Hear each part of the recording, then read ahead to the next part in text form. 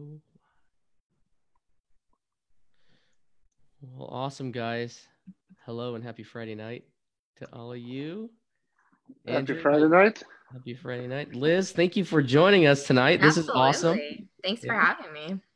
I've always wanted to meet you after our fun exchange on the accounting salon Slack group.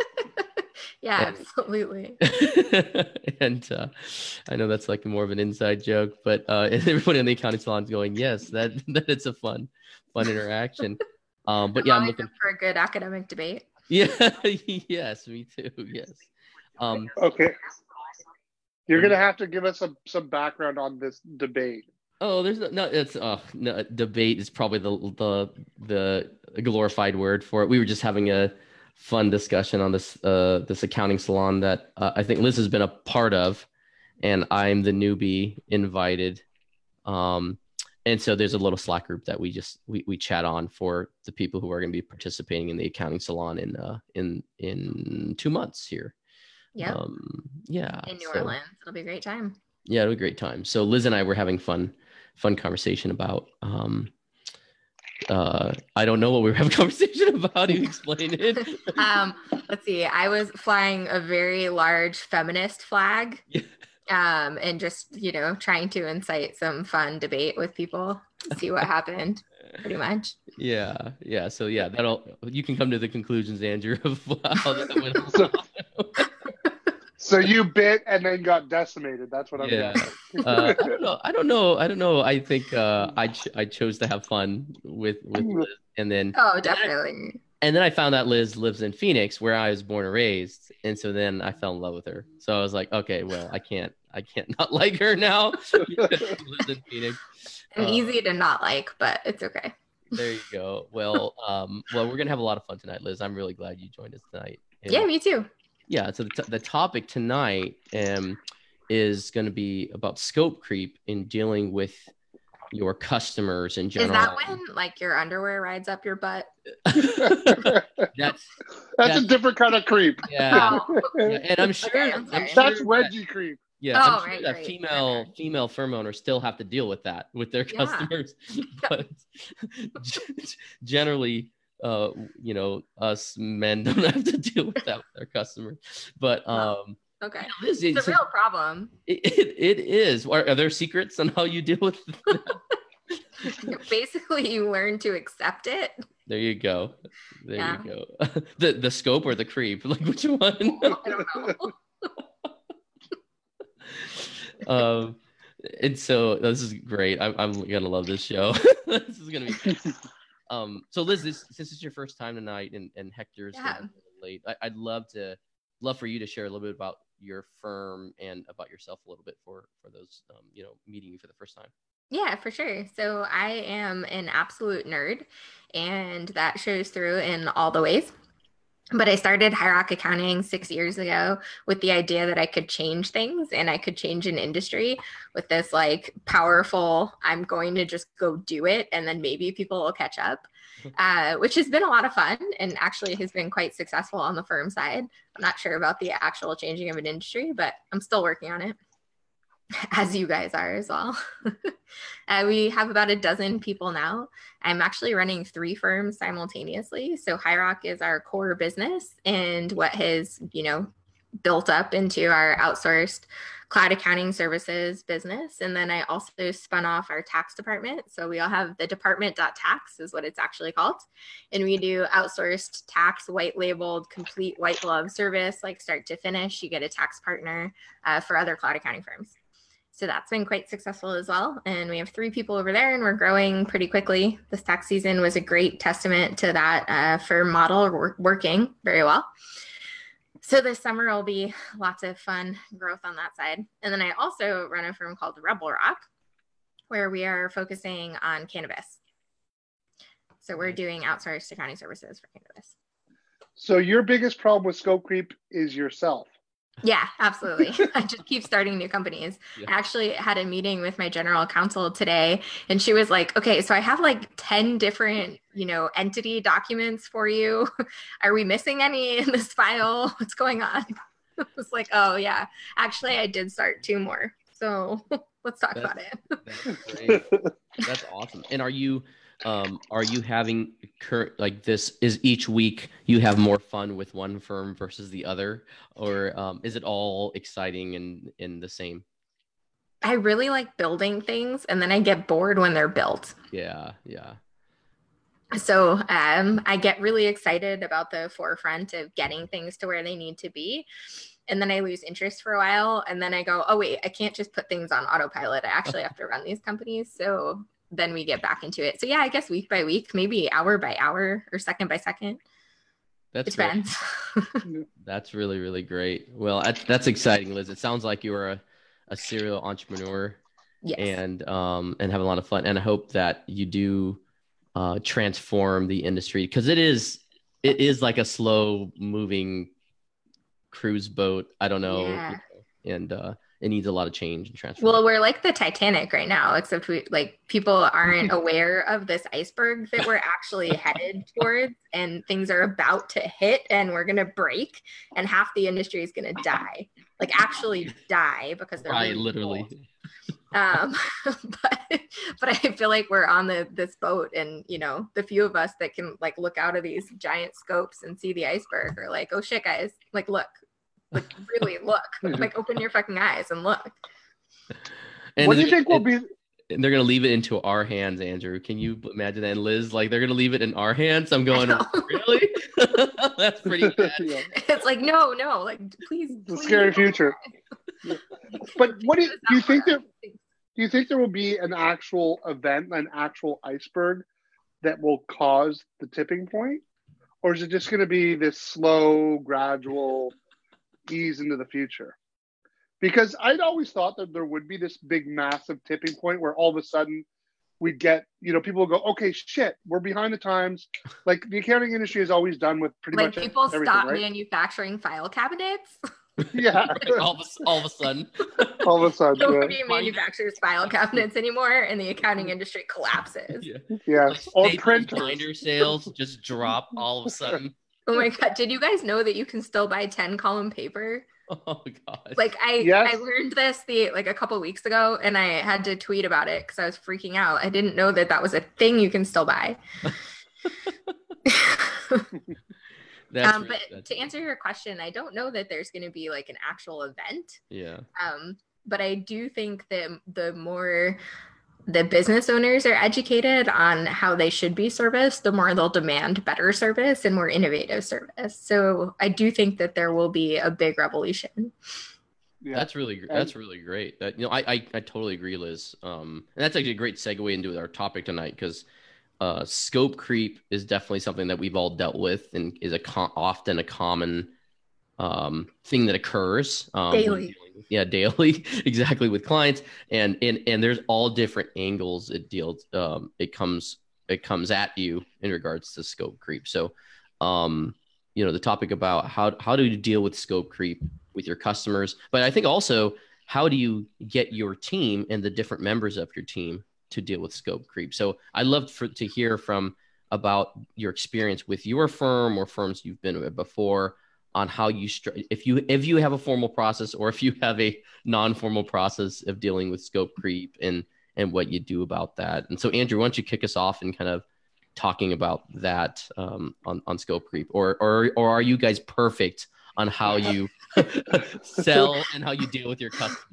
Yeah, well, let me tell you about where we went wrong with scope creep early on. Pricing is an art form for sure. And in our early days, being so eager to get into value pricing, we made a couple of classic mistakes, like not defining the scope well enough, and then had to basically eat our shirts on the first couple of clients because we hadn't actually done the work to define the scope, which is definitely some of the things I'm guilty of. Is I want to get going as quickly as possible. I'm not the typical accountant who wants to dot the I's and cross the T's and take the time to get everything perfect. I'm a little bit more of the entrepreneur that just wants to, let's get moving. I'm very impatient. So I think that my biggest lesson learned was that it really is a necessity that if you're going to value pricing, you really have to make sure that you're dotting your I's and crossing your T's to define what the scope is. Because I think that, it's like anything, you make these assumptions that they'll know that that's not included, or no, they'll know that this is included. No, they won't. You have to make sure, you have to spell it out in black and white and talk to them like they're a 3-year-old child. And very honest, I don't know, maybe feels his client customers. Yeah. And you know what, that wasn't my client's fault. That was my fault, right? That was the mistake that I made. And so we're much better in that now, in defining the scope. But we're still, every year we're learning about, we always, like, people can always find loopholes in your pricing, your pricing structure. So I'm basically, always putting my finger in a dam, trying to figure out, okay, what did we do right? What did we do wrong?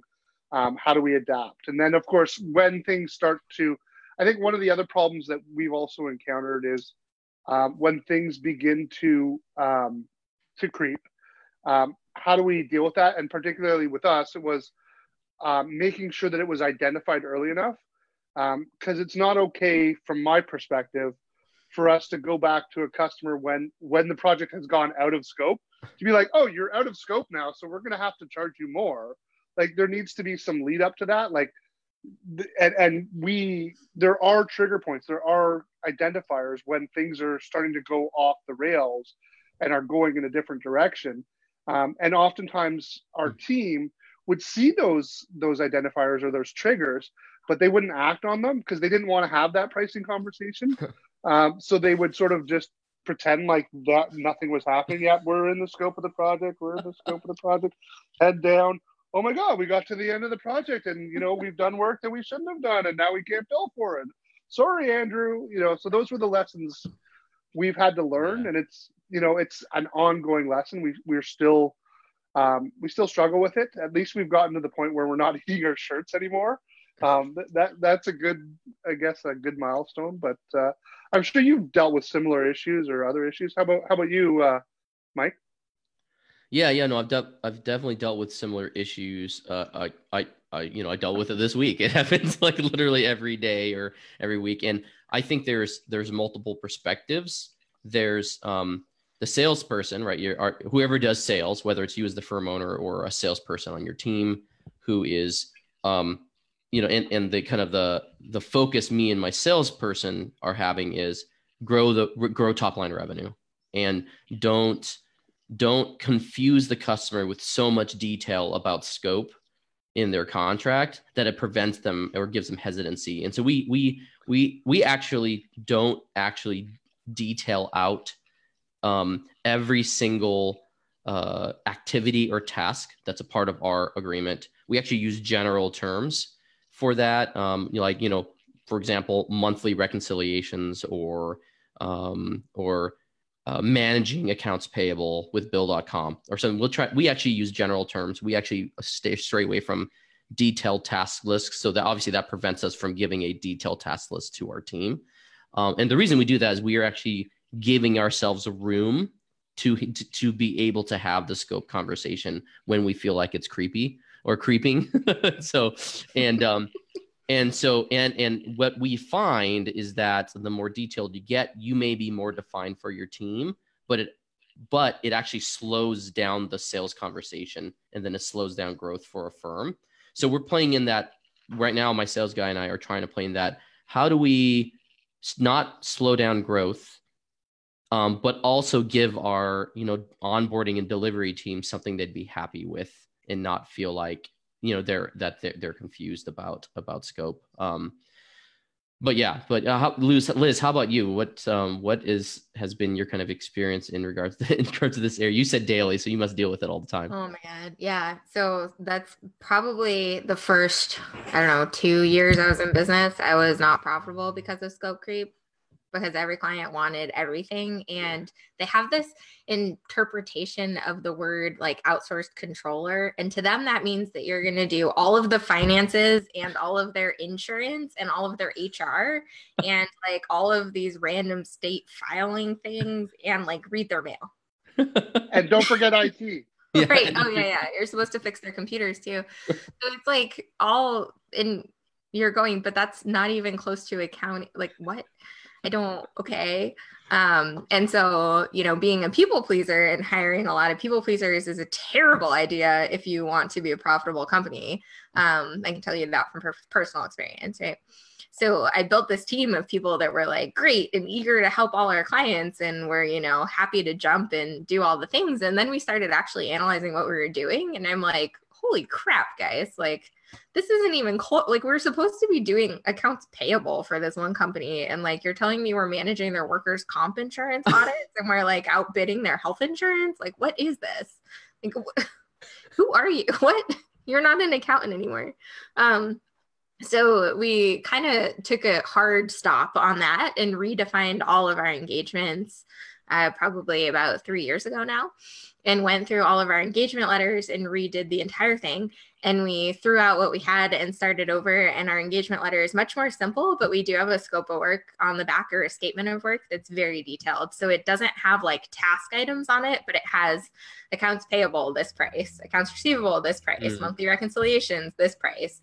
And then if we're doing anything on top of that, it has like specifics as to what we're doing or what pieces of it we're doing. So for handling payroll, it specifically says we're not approving your people's hours. We're just running payroll, right? We're not going to manage them or figure out their timesheets or like go back and talk to them about their sick mothers that they're taking care of and why they had to take 3 weeks off. Like, that's not our deal at all. You approve the timesheets, we run the payroll. And so after redefining that, my team had a much easier time understanding what they were to do and how they were to help clients versus what was out of scope. And so now it's gotten a lot better. We still have a few people that tend to just do more because why wouldn't they? And we have one person in particular who's excellent. He's also has a military background and he's like very good at being like, nope, that's not my job. Nope, not my job. But we've gotten him much more eloquent at having those conversations with our clients instead of just being like, nope, nope, constantly. So yeah. That's great. That's great, Liz. Hector, hey, thanks for jumping on. And what are your thoughts so far about this topic? Give us your Hector Sage advice on scope creep. Hey guys, how are you? Hi Liz, nice to meet you. Hey. I didn't catch the whole thing, but I assume we're talking about scope creep, right? Yeah. You may have covered this already, but I guess there's two types of scope creep. The one the one that you agreed that wasn't part of your job, and the customer will pretend like they didn't understand or you didn't have the conversation, which is, it has a whole level of complexity by itself. And there's the one that was not discussed, right? That it catches us by surprise completely. And I think it is important to be able to separate the two, compartmentalize the two, be able to treat each one as its own little monster, just because it's just not good or not healthy to treat the client negative when they ask you for something that you guys just didn't discuss. I mean, if the client's making the assumption you're going to do it, that should be flattery, not anything else. Right. That means that they're entrusting you with more stuff. Now, if you didn't discuss it, that could have been two reasons. One, your conversation, your onboarding conversation just wasn't good enough, right? Two, the onboarding conversation went in that direction and you avoided it because you know that you want to avoid those conversations just because it's going really well and now it's going to turn into something negative because we're going to talk about what we won't do. And a lot of us try to stay away from the negative stuff or avoid saying no's. And like Liz says, we're people pleasers and we'll try to stick within the stuff that we can shake our head yes to. So for those particularly, I think that the only antidote, and we all need to be proactive about this, is to have the type of engagement that either you or your client can disengage at any point in time. Like that's the first antidote. Like never get into a 12-month contract or 6-month contract unless you have scoped this really, really well and discuss all the possibilities. The second antidote is you also need to be okay with losing the client. You have to have the confidence. You have to have the pipeline. You need to have the just the cash flow, I guess, to be okay with losing the client. when that non-scope or out of scope item comes in, if you can't afford to lose the client, you're probably just going to say yes to it. And so I think that's a mindset. Yeah. The mindset is you can't afford to lose the client. Right. But if you have a bad client, you can always afford to. Well, regardless of cash flow. That's true. I was talking. I'm literally saying that the mortgage is due tomorrow. I have no money in the bank, and my monthly client payments coming in, and I'm using that money to pay the mortgage, because for some folks that's the business they run. Okay. So, but beyond that, right? So beyond that, so let's say that we can solve this with mindset, and it's not a real cash flow problem. But that's the big issue is when you say yes once, then you can do long qualified yeses. Like the way I do a qualified yes is, I'm going to do this work for you. It's $350. I'm going to go ahead and comp it out of courtesy. I'll send the customer the invoice and show them the comp and put under it one-time courtesy or first-time courtesy or something like that. I have to display the value of the work that I'm doing before I comp it. Because if you say yes and you don't act that that's a transaction, a separate transaction, a separate job, it's going to be, it will get increasingly worse, basically. Like they will ask for things or push the envelope. And then customers are not being bad or evil. They just don't know. If you didn't talk about it, they don't know. If you don't invoice it, they don't know. So a lot of times I get this issue all the time. A customer will ask for something that's out of scope, and I'll say, hey, do we have time to talk about it, or do you just want me to take care of it? And most people it was a rhetorical question. They say, just take care of it. So, okay, I do. I take care of it, and I invoice it. And when they come back and complain and goes, hey, what happened? I thought this was included. It's not. Are you disappointed by the invoice? Yes, I'm disappointed. Okay, I'll go ahead and comp it. Just so you know, next time you ask me to take care of something, ask me for the price, right? Because if I ask you if you want to talk about it, it's because we want to discuss it. We want to scope it. So it gets really confusing with the best of with the worst clients. It's not confusing because we send those invoices with a smile in our face. We're like, you know what? Please complain. Please give me a reason to kick you out, right? But with our good customers, it gets a little bit confusing because we want to keep the customers. We want to please them. We enjoy doing that work for them. In many times, we are the ones that stepped into the mind and we planted the idea in their head to give us that out of scope work. And it just showed up in the time that we weren't ready. So I think it's just important to separate the two and then not automatically retaliate to the customer with, oh, they're being bad, they're being evil, they're pushing, they're trying to make us unprofitable. A lot of these customers, that's not what they're trying to do. They want to use us because they admire the quality of our work, because they think we're smart, because they think we're efficient, because we add value to their business. They're not being bad or evil for the most part. So I think a lot of folks just react negative towards it. Any of the conferences that we go to, everybody speaks about scope creep, like, oh, they're bad clients and they're bad, get rid of them. And even in our Facebook group, the minute every time somebody puts a post that, hey, my customer's asking for this, the immediate reaction is get rid of them. You don't need them. It's like, dude, relax. You don't even know the customer. You don't know the backstory. He's a bad boyfriend. Get rid of him. Right. But that's the thing. It's every time you frame it like that, they're expecting extra work for free. I don't want no scrub. Right. Exactly. But I mean, I think that may be one of the challenges is that people automatically think this is the customer doing something wrong. And I think for the most part, scope creep, it's our own fault for two reasons. One, because we didn't talk about it. If we are the experts, why can't we foresee this? If we are niche and specialized and we work with the same type of client over and over and over, couldn't we have this conversation up front? Like, hey, by the way, a lot of my customers, this happens to us in the first 3 years of our engagement. IRS letter comes up. How would you like me to deal with that? The banker calls to ask a question for a line of credit increase. How would you like me to deal with that? The lawyer's asking me a question about whatever. How do you want me to deal with that? An ex-employee is complaining about the W-2 amount. How do you want me to? You're supposed to be the one that knows this stuff. You have to have this conversation up front. So I invite you or anyone that's looking at this has ever looked at scope creep as this big evil thing, to look within yourself. What could you have done better in your communication, in your onboarding, in the way you talk to your client, and the way you react to it, to prevent it from happening? And I think Christian actually asked a question, if any one of us or anyone in the community is actually using any specific tools to communicate the scope to the clients. What's your process? Maybe Mike, you can give us some feedback on what your process is on how you communicate scope to your customers. I send them a creep, and then we're good to go.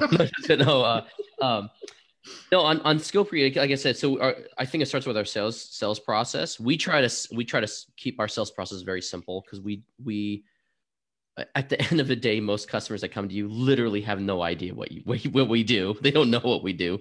They know the end result, which is a financial statement that the bank will accept, or a tax return that the IRS will accept, a refund, or a limit, lowest number payment that the IRS will accept, or advice they can take for their business. So they know the result. They don't know how we get there, and honestly, they don't care. Most of our customers don't care how our bookkeepers do their magic, whatever it is, or our team does their magic. And so it starts with the salesperson simplifying the process, and then the onboarding experience, or that customer's experience, that shifts from sales to then onboarding to reconciled, and basically the expectations that are set from that sales then to onboarding, then moving over to the bookkeeper, what expectations are set, and what's communicated to them. So a review of the contract with them, the things that we'll be handling, access that we will need, how do they reach us, what kind of questions, and how do they send it to us, and then introducing them to the bookkeeper. And one example around scope creep, which is not necessarily detail or task oriented, it's more of, okay, when should a client expect a response from us, right? If they send an email, how long should it take to get a response? Or if they are on a different time zone, if they're on a different time zone, like West Coast time zone, should they be able to contact or hear from us after 5 p.m. Eastern Standard Time, since we're on Eastern Standard Time? So we'll try to outline all of those things within the sales process, the onboarding process, and when the bookkeeper gets started. And I'll tell our bookkeepers, if you respond to client emails at midnight EST, even once, your customer will expect that you will keep doing that. And when you stop doing that, they will complain to us. They will bring it up the chain that you're not responding fast enough. And I tell them, so do not do it unless you expect to do it on a regular basis. do not do it once if you do not want clients to expect you to respond at 10 o'clock at night, or expect you to take a phone call during dinner with your family. Don't set that expectation with customers. So I think that fits in overall. There's the task items, but there's also just expected behavior or expected experience that the customer puts into it, and that you have to set the tone for in regards to managing what I would call almost behavior creep, or how they're going to interact with your firm. Liz, how about you? How are you dealing? How else are you dealing with some of this? So to answer the original question that you kind of ignored, do we use any tools? Yeah. Yes. Love. We do. We use a tool called Active Collab, which is a project management tool, and we invite our clients in to see their project so they can see what's happening. We also use Flowcast, which we don't invite our clients into unless they're being audited, because then we create all the audit work papers through there, which is really awesome as well. But in Active Collab, you can see kind of the specific projects that we're working on, and then any out of scope projects as well. So they know, and they can see how much time has been put into it, because we do bill out of scope generally by the hour. We do project-based out of scope as well as a choice with our clients, but most of the time they choose to bill by the hour, which I don't know why, because they end up paying more, but whatever. So to deal with like out of scope in general, we do try to set expectations up front, which can be fun and difficult. And then I also changed the way we did our proposals, because originally we were doing proposals with like 3 packages, and then we're like, pick a package, right? Like, what do you want? And then, clients don't know what they need at all. And so I was like, they kept picking the cheapest package, and I'm like, this is bullshit. Like, you're not going to get what you need, and then you're not going to be happy with us. So many of those relationships went sour because they're like, we need more. And I'm like, you have to pay for it. And they're like, oh no, I'm used to paying $1,000 a month. I'm not going to up services. Like, you just need to be better. Liz, can I ask you a question? Yeah, absolutely. You're offering a package that you know for a fact is not good for them or too little for them. I did when I started. I don't do that anymore. This is like the how to mess up and learn from it thing. Let's see if we can extract what seems to be an incredibly important nugget of knowledge here, is that the customer's used to paying a certain dollar amount, or is coming from a different accountant, and their expectation is a different dollar amount, or maybe they never had an accountant and they came to you and said, hey, we got a quote from Joe Blow accountant down the street. It's $500 a month. We want to work with you to see if you could do something better for us or whatever. And what you're saying is, don't create an option that accommodates their expectation or their whatever they're comparing to, just because you want to give them an option that does that. Yep. If the services are going to be so limited that it's going to be a bad service anyway. Yep, absolutely. So at least what you're saying, and I've said this in conferences before, you're saying that not the customers are not always bad because they're born to be bad. They can turn bad because of us. Oh, absolutely. Yeah. There's like multiple occasions I can tell you it was 100% my fault that those client relationships failed.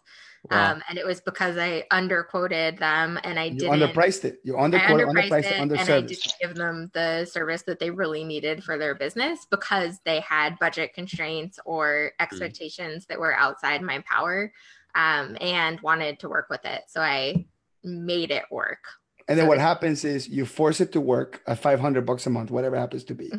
What they really need at a minimum is a $1,500 a month service. You figured, hey, I'll get my foot in the door.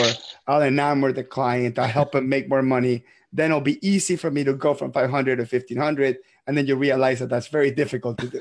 Yeah, it never works. Because they're anchored at that price. Yeah. You know, what's funny is justify anything when you're like trying to sell, right? and what's funny is, Liz, and you probably have seen this in both people leaving you and you taking new customers. Somebody would pay another accountant just because they're changing $2,000 before they pay you $1,500. After 2-3 years of relationship, they don't have to, they can get better quality paying less. But because the contrast is so high within the same service person, that they're willing to pay a lot more just because they're changing, because that change is the opportunity to give the client a different set of expectations. So what we're getting from you here is, don't try to triple your fees 2 years later, because it's just not going to work. Like, if you know this customer is going to need something that you cannot afford to provide at $500, don't even give them that option. Agreed. So we completely changed our proposal. So now we have a base package for the company that includes like just the basics, but we have everything else as add-on price with what they need. So we say you must have this plus accounts payable, plus accounts receivable, plus payroll for us to work with you, let's say, as an example. And then if they want to add controller services for that particular client, we can say that's an option for you. But we won't price the base level is the base that we'll work with them at. And so it's been a lot better since we changed that process. That's great. And it sounds like your customers are happy, and you've been it sounds like you probably had less scope creep and less complaints later on, or less. Yeah, it definitely defines scope a lot better. Although I did have a really recent weird scope problem. We had a client we were not doing tax for at all. We were only doing bookkeeping, and they started asking super complicated 83B questions, like out of the blue. So I get this email about this and I'm like, that's bizarre. So I responded with like this is how it works for super high level, like, maybe a 10-minute email, good luck, right? Like, maybe that's all they needed. And then he came back with like legal documents and a whole like situation of what was occurring, and like asked for an opinion on how to fix this, like, 83B election that went wrong. And I was like, no, this, what, like, okay, you're a super basic bookkeeping client. So I responded, I'm like, hey, like, I'd be happy to do this tax research for you. Our tax research, like for my time, is $300 an hour. Like, do you want me to continue? And I got this email back that was like, no, and I don't want to continue services with you at all. Wow. And I was like, holy crap. Okay. Like, fine. Wow. That's really it's almost like they were trying to ease you into giving free services, and then they decided to just cancel you in general. It's just, that's kind of interesting. Which is just super weird. It was the most bizarre situation I've ever had with that. Let me ask a question on that. So the customer had a major change in which they were doing something with 83B, has to do with employee stock exchange, and it's an election to be taxed for stock options that are issued. Yeah, it's like, obviously not every company goes through that. That's a very unique situation, and the company was funded, probably about to go public or about to be bought out or something like that, right? But no, they're a really small company, and they just had a random question. Stock grants to their a few long-term employees. But what if you? I think let's see what we can learn from this. If you could have gone back to the beginning of the engagement, maybe 6 months before that happened, how would you have foreseen that the customer was going to ask you a weird, obscure tax question that required research, that was going to trigger them to get pissed because you weren't going to give it to them? So what do you think you could have done? What could have you done? Obviously, there's a million possible things. And honestly, I think it would go back to the onboarding. I'd have to talk to my implementation team and see what the conversations were at the start with them. I know from the start that they were very price sensitive. And so they wanted to go with a very basic, like, bookkeeping only package, which for their company was fine. I mean, they were pre-revenue and small and didn't need a lot of reporting. So, and they were self-funded. So it's not like they had big investors. Right. But yeah, no, I would have to go back to the implementation team and see if there were any triggers to why I doubt it. Piss them off so much. Right. Just want to say one thing, Andrew. Price-sensitive customers don't quote sections of the tax code. Like, those two things just don't go together. Like, somebody doesn't say, I'm price sensitive and also have a section 83B question. Like, those things almost never go together. Well, I mean, so Hector, I actually think I can relate to this because 83B relates to stock options for you give to your employees. And if your employees don't do their 83B election early on, then they kind of they actually get screwed later in regards to the tax treatment of their stock options. And so small companies that, they want to act like startups that are going to grow very fast. And so they're trying to incentivize employees to stay long-term. So they do these they give the stock options to the employees, and the employees like, oh yeah. And then they forget to do the 83B. And so all these legal questions come up and all these tax questions come up. And so I think that probably an employee just came and said, hey, I know you gave me the documentation on 83B, but I forgot to do it. What do I do? Or whatever. And they ask Liz, and Liz, the one, and of course they go, well, let's ask the bookkeeping firm that we use.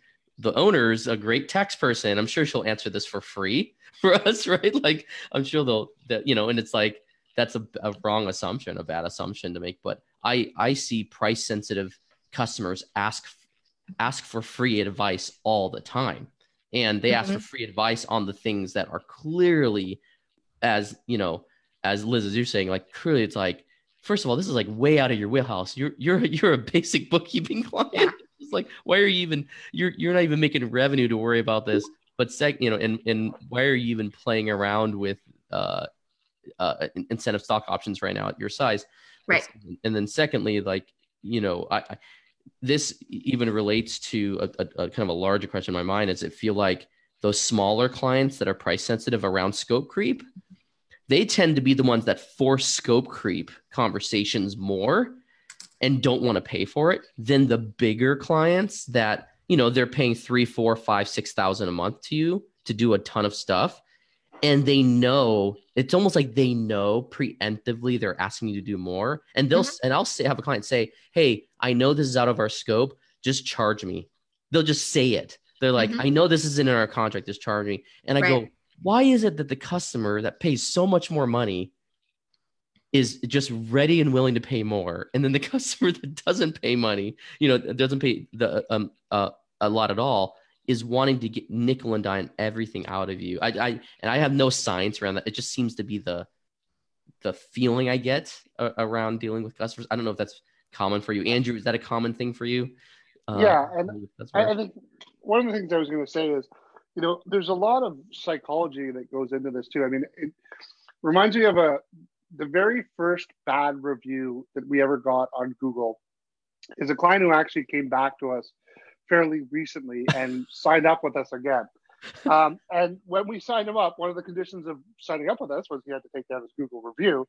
But we asked him about it, and he said, listen, the reality was, it wasn't really you guys. I said it was you guys, but I was in a bad position in my life right then and there, and you guys ended up bearing the brunt of that. And I was just angry and a whole bunch of things. And I think particularly when you talk about startups who go through a lot of peaks and valleys, and especially when they're self-funded, the first thing that comes to my mind, because of the bias of my recent experience with this client who came back to us, is, are there other psychological issues there that are causing him to be an asshole? You know what I mean? And because it sounds like this guy was just being an asshole. It was weird. So, sorry, did I screw your rating again, Mike? Sorry. For the podcast. But, I think the reality is there's so much psychology in dealing with clients. You're first of all going to get people who have bad days, good days, and how they take that out on you. But then there's also the fact that there's some people, and this can also be culturally based too. There's some people who feel like they have to haggle on everything. There's some people who feel like they got to get every dollar out of it. There's some people who have a different perspective on time, value, and money. And particularly those people who are earning a lot of money put a greater value on your time because they put a greater value on their own time. So you have to look at the individual that you're dealing with and look at how they're approaching things and say, well, is this the type of person that puts a lot of value on time? Is this the type of person who puts a lot of value on finished product? What are the things that this individual values? And everyone values things differently. And how they'll approach it will be based on how they value things in their lives. And so I think it's not an easy task. It's an impossible task. But you've got to try to get inside their headspace to try to figure out, well, what's causing this particular issue? Because was it really like, and who knows, maybe it was an employee who came to him with an issue. And then maybe when he gave the response back, that employee's accountant was saying, okay, well, what about this? And he felt like he was being pinched between a rock and a hard place and didn't have the answers, couldn't afford to go to a tax accountant because he was self-funding and cash flow strapped. I don't know, who knows? Maybe he wasn't. But for whatever reason, he felt like you were the only person to go to, and felt for whatever reason that he was put into a bind, which in my opinion, he created. And I still think he was an asshole. But I bet if you could find out the psychology behind that, you probably could have potentially kept him. You may not have wanted to, but you probably could have kept him and helped him to realize, like, look, this is a complex tax scenario. I'm a bookkeeper. And let's make sure that we can connect you to the people who can ask that, or connect your employee or whoever the case is and get them the answers that they need. But yeah, that's me on my soapbox about psychology for 30 seconds. You got really deep. Hector, yeah, well, I know. Hector, you've got to have some thoughts about the psychology of clients. I'm not a psychologist, but I'll show you a document that I use when I'm doing my, at this point, a lot of these things I sort of know up front. And I modified it a little bit for the video podcast. In the YouTube thread, I'm pasting the link where you can download the document from my website. It's a document that I make public. Can you see my screen? Yeah, we see it. Okay. So I'm just going to parse out the questions that I ask people up front, and that will help me, maybe not so much with the psychology, but just kind of help me understand what they're thinking. One of them is, I definitely ask, right? I mean, I don't assume. I ask, have you worked with other accountants in the past, external bookkeepers, financial advisors? Yes or no? May I know who they are? Sometimes they'll give you the name, sometimes they won't. And just kind of go through that and then ask, what kind of work have they done? You have to ask this because a lot of us, our customers come and say, oh, I want to switch accountants, or I'm tired of my old accountant. But we fail to ask, what did they do? Or what were they engaged to do? Right. We just make assumptions that they do the same thing we do. And it's not always the case. So you want to ask, what type of work have they done before? So that will give you a whole bunch of information.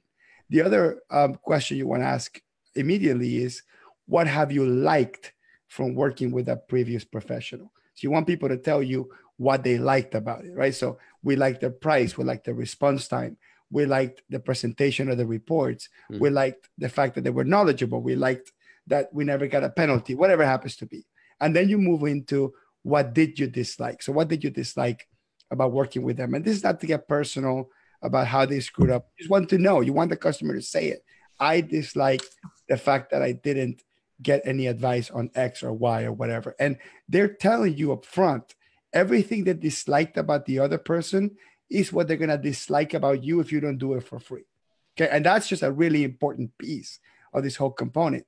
So if they mentioned 3 things they disliked, they didn't respond to me quick enough.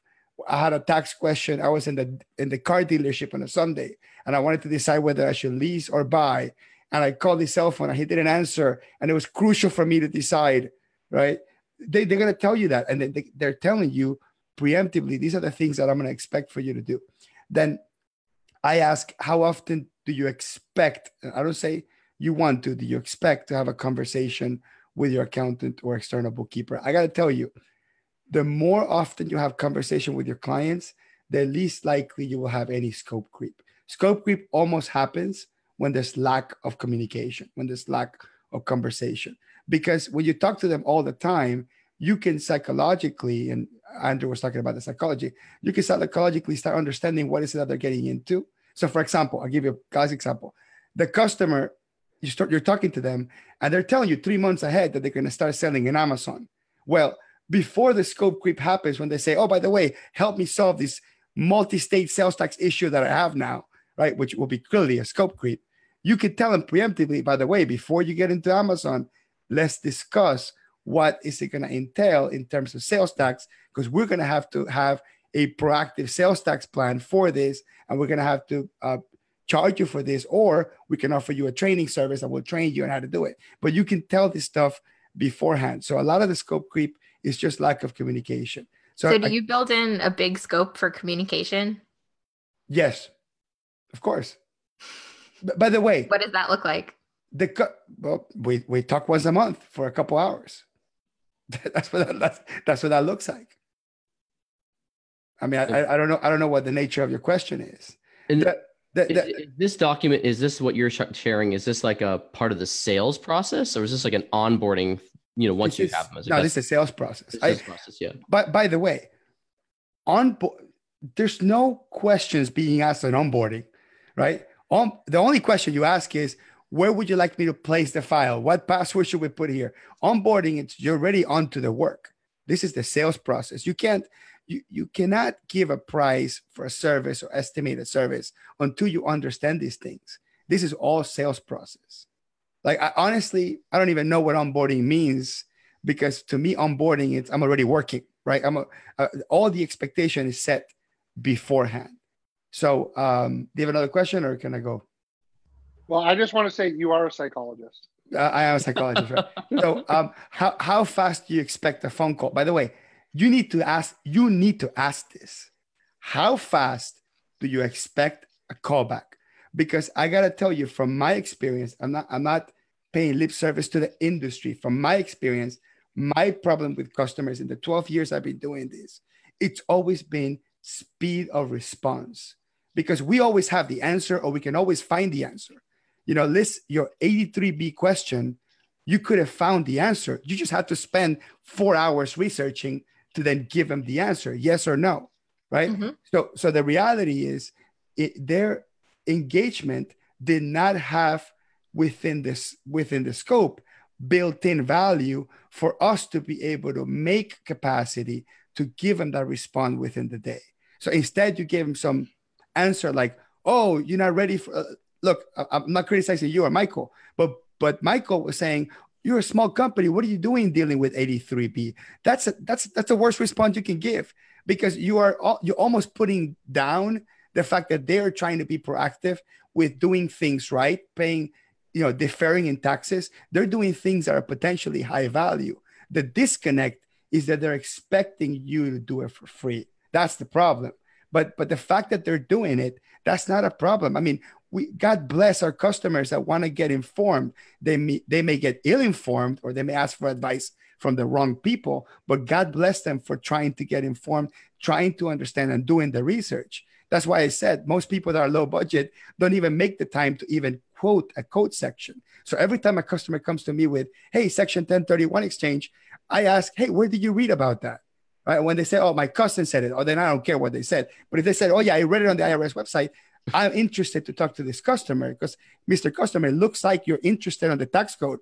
Would you like us to discuss this in a deep way? Would you like us to do tax planning? Do you want me along with you in the journey of understanding taxes?" Yes, but you also have to have a customer that values that service, right? Yeah, So they'll value it when you send. Value. That's why you send them an invoice. That's why you give. But that's why you give it a price tag. Right, and I did, and then he fired us. And that's fine, and that's totally okay. That's totally okay. I mean, I have no issue. I have no qualms with that, and I'm not criticizing it. I think that's probably the way it was going to go anyway. It agreed. Doesn't sound like there was a work.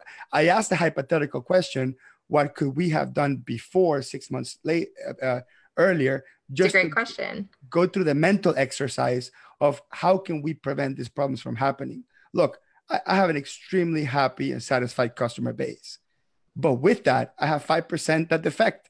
It has to happen. I raise my prices every year. I get better and better every year, right? I'm a human being. I learn from every mistake that I make. I am progressively better every day of my life. It is expected for me to raise my price, get more valuable, and try to charge my clients more. It's normal to lose customers. That's totally okay. So I just want to add one more thing before we close here. There's two really important questions that I ask that to me have been, I think, that just the very best things you can ask. One of them is, what are some of the things that we can do or forget to do that would be deal breakers for our relationship? I don't think enough accountants ask that. You need to ask that, because I'm going to tell you, whatever answer comes after that, it is 80% of the information that you need to know about the next 3 years of your engagement. What are some of the things that we can do or forget to do that would be absolute deal breakers for our relationship? So if your customer says, and if you're interested, I can tell you the plethora of answers I got in from this, which has been the most fun part of this journey. So one of them has been, if you discuss with any of my friends or colleagues or people that know me my financial situation. And I'm like, is that it? That's the only deal breaker? Yes. And then you want to say, let me ask you a question. Has someone else in your past has divulged financial information? And then they come back and tell you, well, as a matter of fact, this happened. And that story has the most amount of, it will tell you a lot about that person's relationship with other people, their personality, their paranoia, and most scope creep and relationship problems derive from all that stuff, right? Complexures of grandeur and paranoia and scope creep and bad relationships that they have with other people. So these key questions, I got to tell you, just implement it as part of your sales process. What are some of the things that we can do or forget to do that will be absolute deal breakers? You will get other answers like, well, you cannot answer my phone when I call you. That customer just gave you a golden piece of information that you need to unpack. What do you mean? Like, how quickly do you need me to answer my phone? And they'll Hector, give you the answer. are you married? Yes. 4 kids. Did you give this survey to your wife? No, I did not. I mean, that should have been part of the sales process. Yeah, I know. I would have. But I wasn't that good at asking questions back then. The only question I knew how to ask is, would you be my wife? And that was the only qualifier question, right? If you agree, I agree. So that's just a really, and then the other one, I think it's really important, and it needs to be asked this way: how important is it that we guarantee a result? And by the way, the context is you talked about that result, right? Because that result could have been, like Michael said, it's a monthly financial statement, or the result could be a tax return, or the result is whatever else it happens to be. But you want to say, how important is it that we guarantee a result? Not our service is the best because we guarantee our results. You never want to say that, because what you have done is you have committed to a lot without knowing whether the customer values it or not. So when they tell you it would be very important that you guarantee this result. And then at that point, you want to unpack the result. And within that result is your scope. Okay, so in order to achieve this result, we need to be able to do this, and that. And because we guarantee it, we have to build in these 4 things. 1, a monthly call about this. 2, we have to charge you for written tax advice. 3, and it allows you to communicate that stuff up front. So anyway, that my document, it's available. There's a lot of interesting questions there. This one's really good. I think I like asking this one. Do you want a specific list of narrowly defined sets of services, or are you looking for a broad or a dynamic scope of work? I like that question too, because the client will say, well, define a broad and dynamic scope of work. And then you can say a third-party story. For example, I had a customer like yours that we agreed to do this. And then in the middle of the year, they had one really big issue where they were getting divorced, and they needed a lot of advice for me to talk to their lawyer about the entire financial situation. And they asked me 20 questions per hour about, what do my assets look like to the other lawyer? How do I protect myself, et cetera, et cetera. And that's something that I could not scope for, because no one ever hires me saying, by the way, I may get divorced in the next 3 years, so I may need extensive accounting work to go with it, right? That never happened. So you tell a story like that where the customer goes, and by the way, that's a made up story. That's never happened. But made up stories are the best way to illustrate a point. And then they come back and say, that's interesting. Like that, a whole bunch of other things could potentially happen. And then the customer will say at that point, and all the customers react, well, I think that could happen. I think I could have a random thing come up and I may need your help. And I tell my customer, do you want me to charge you for that up front, or would you like me to give you a price when it comes up? And they always say, no, I'm cool. Give me a price when it comes up. And they have just given you open license for you to price every single piece of out-of-scope work. But you have to have the conversation before, like this doesn't happen magically afterwards. And I got to tell you, I do this exercise with only the biggest engagements, with the biggest clients. With the little stuff, I tend not to have this conversation. And we always tend to have a scope problems. But the little ones, I don't care about losing, which alluding back to what I said earlier, I'm okay with losing them. I didn't place all my stock on me being able to get paid from that customer for me to move forward. But on the big ones, the ones that I've shift major resources to work around because they're paying the big bucks, I need to have those deep conversations. That way they have to give me a license to price out of scope work. Do you do this always? To predict divorces. Yeah, say it again, Liz. Yeah. And be able to predict divorces. Yeah. Right.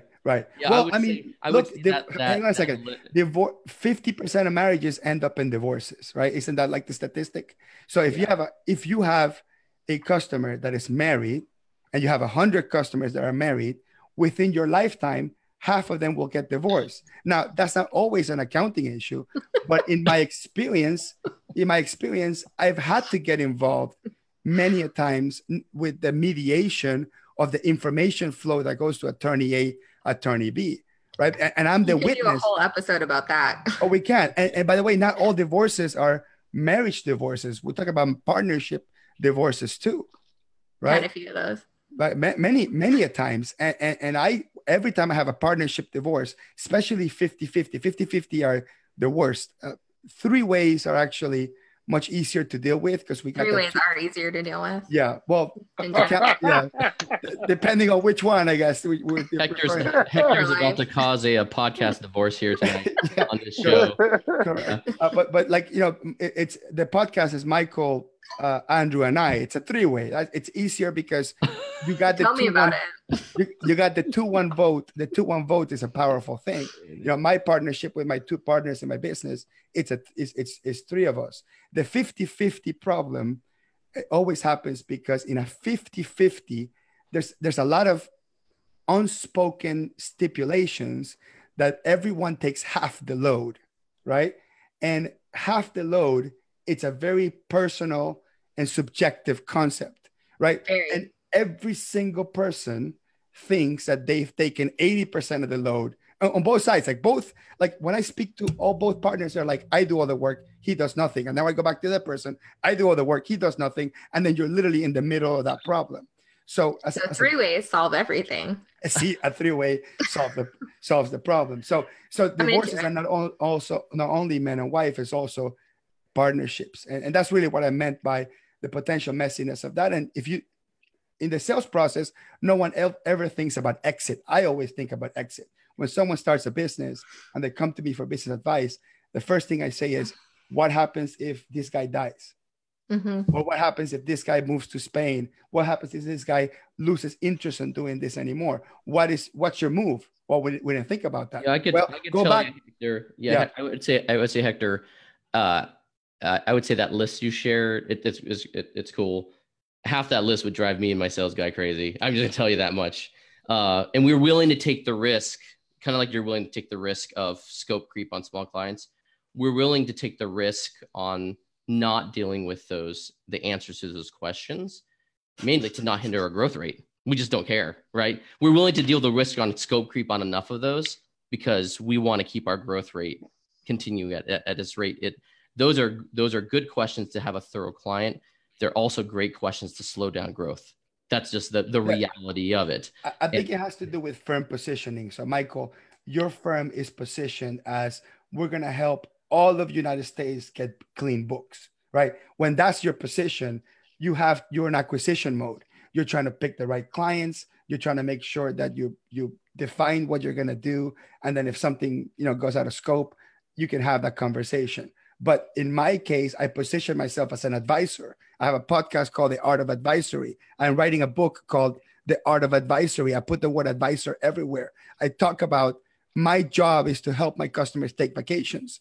That's an advisor, right? So my positioning, my brand is, you're not going to leave me because of some trivial bookkeeping scope problem, right? You're going to leave me because we have existential differences in opinion on major business issues, right? But it all depends on, like, if you're listening and watching to this and debating on whether, you should take my approach or Michael's approach, it has to do with what's the growth mode of your firm. I like to grow with bigger customers, more complex customers, little by little. Michael's trying to, solve America's bookkeeping problems, right? So we have two different approaches, and I think either one is fine. If you take Michael's approach, just be okay with losing customers. That's it. I mean, that's. So Hector, what's your normal life cycle of a client? How long does a client normally stay with you? 2.5 years. I've done the math. Michael? Already. Yeah, it's no different. That's no different. It's okay. Yeah, it's just the same. It's just, but one thing is, we pride ourselves on having clients leave us, right? On good terms, right? On good terms, on good terms, right? Because so you said you're a travel agent and you pride yourself when clients leave. Okay. No, I get it. Particularly because when my clients leave me in good terms, it's because they don't need another accountant. Because I've trained the CFO, the bookkeeper, they can take care of everything themselves. They can even file their own tax returns because their books are so damn clean that they only need me. They're not my client anymore. They're just basically on demand. They don't need me for hand holding anymore. That's my ultimate goal, is to hand the power of accounting back to the accountants. So you're running an education business. It kind of is. In many ways, I actually would love to dismantle the whole accounting industry because it's a whole bunch of bollocks. Like the fact that someone pays someone else to do data entry for the sensitive financial information is the most ridiculous thing out there. Accounting should be done in-house, like in every country on earth, right? People always have an in-house accountant. America and Canada is the only place on earth where people outsource their accountants. It is absolutely insane. One of my goals is to bring that back in-house. Now, I can't bring tax research in-house because that's complicated. You need a professional for that. I can't bring long-term corporate structure strategy in-house. You need a professional for that. But a lot of the stuff that we do, reconcile the books, pay bills, integrate apps, that should not be done by a third party. I mean, that's what I believe. Unfortunately, the reality is people want to use a third party and we make money with that. That is our business. But my goal is I disagree with you that America is the only place where that happens. It's outsourced all over the world. And that's well, I think we could. I think we may have to define certain. Okay, let's define some terms. And calling bookkeepers data entry people is probably not the well. I'm not calling. No, that's not what I said. Don't put words in my mouth. I didn't say bookkeepers are data entry people. I'm saying they're doing data entry. It's two different things. What I'm saying is, for example, in my home country, which right now is like super poor, every company has an internal accountant. It's like you can't have a business without an internal accountant. An internal accountant is a function within the business, just like a salesperson and a manager and an operator. An internal accountant is a function inside of a business. Every business needs to have an internal controller.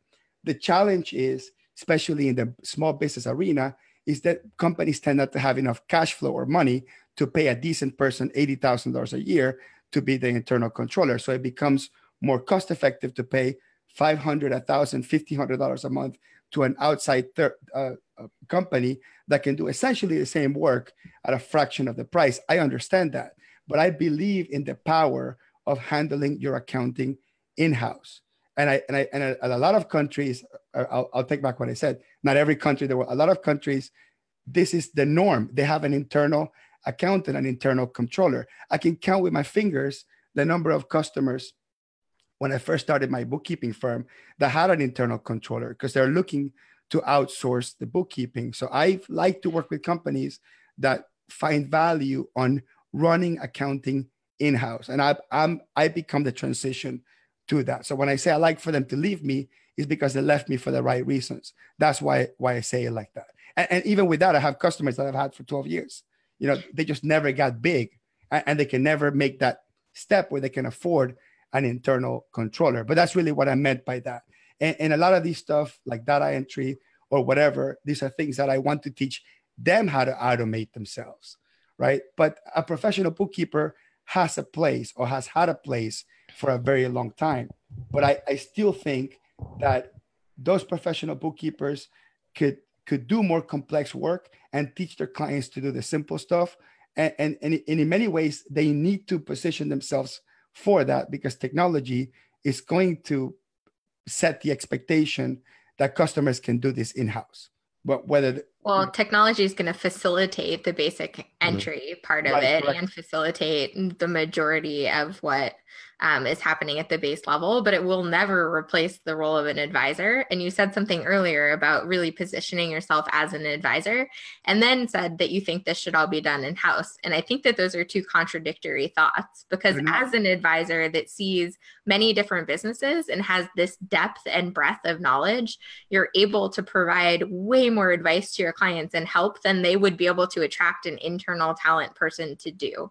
And so they might be able to get an operator for accounting internally, but they will never get the knowledge that you have, and they will never get the advice that they would at a higher level with an outsourced solution. They're not contradicting. They're actually mutually inclusive, because the customer has an internal controller and because they got their shit together. They can call me and within 3 minutes, I can give them the advice of their lifetime just by looking at financial statements and having clear data.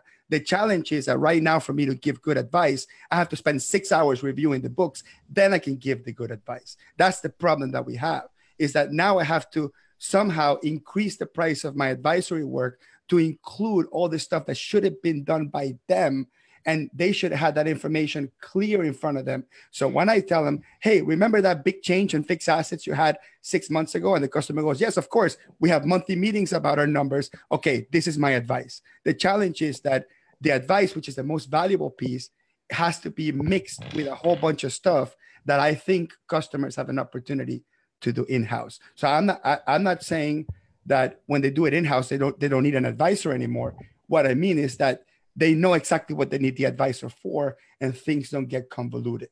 Yeah, let's I want to wrap this up with letting Andrew, quiet, humble Andrew, have the last word here and help us wrap the show. I guess my last word is, I think we had a great conversation. Liz, I love how you're willing to challenge anybody. Oh yeah, I love it. I love you. I love your innuendos. You've won us over with those. And great world of experience. I hope we'll have you back. Hector, you talked a lot about being focused on exit, but with 4 kids, clearly you're more focused on entry than you are on exit. And Mike, I got, and maybe we should just end it on that.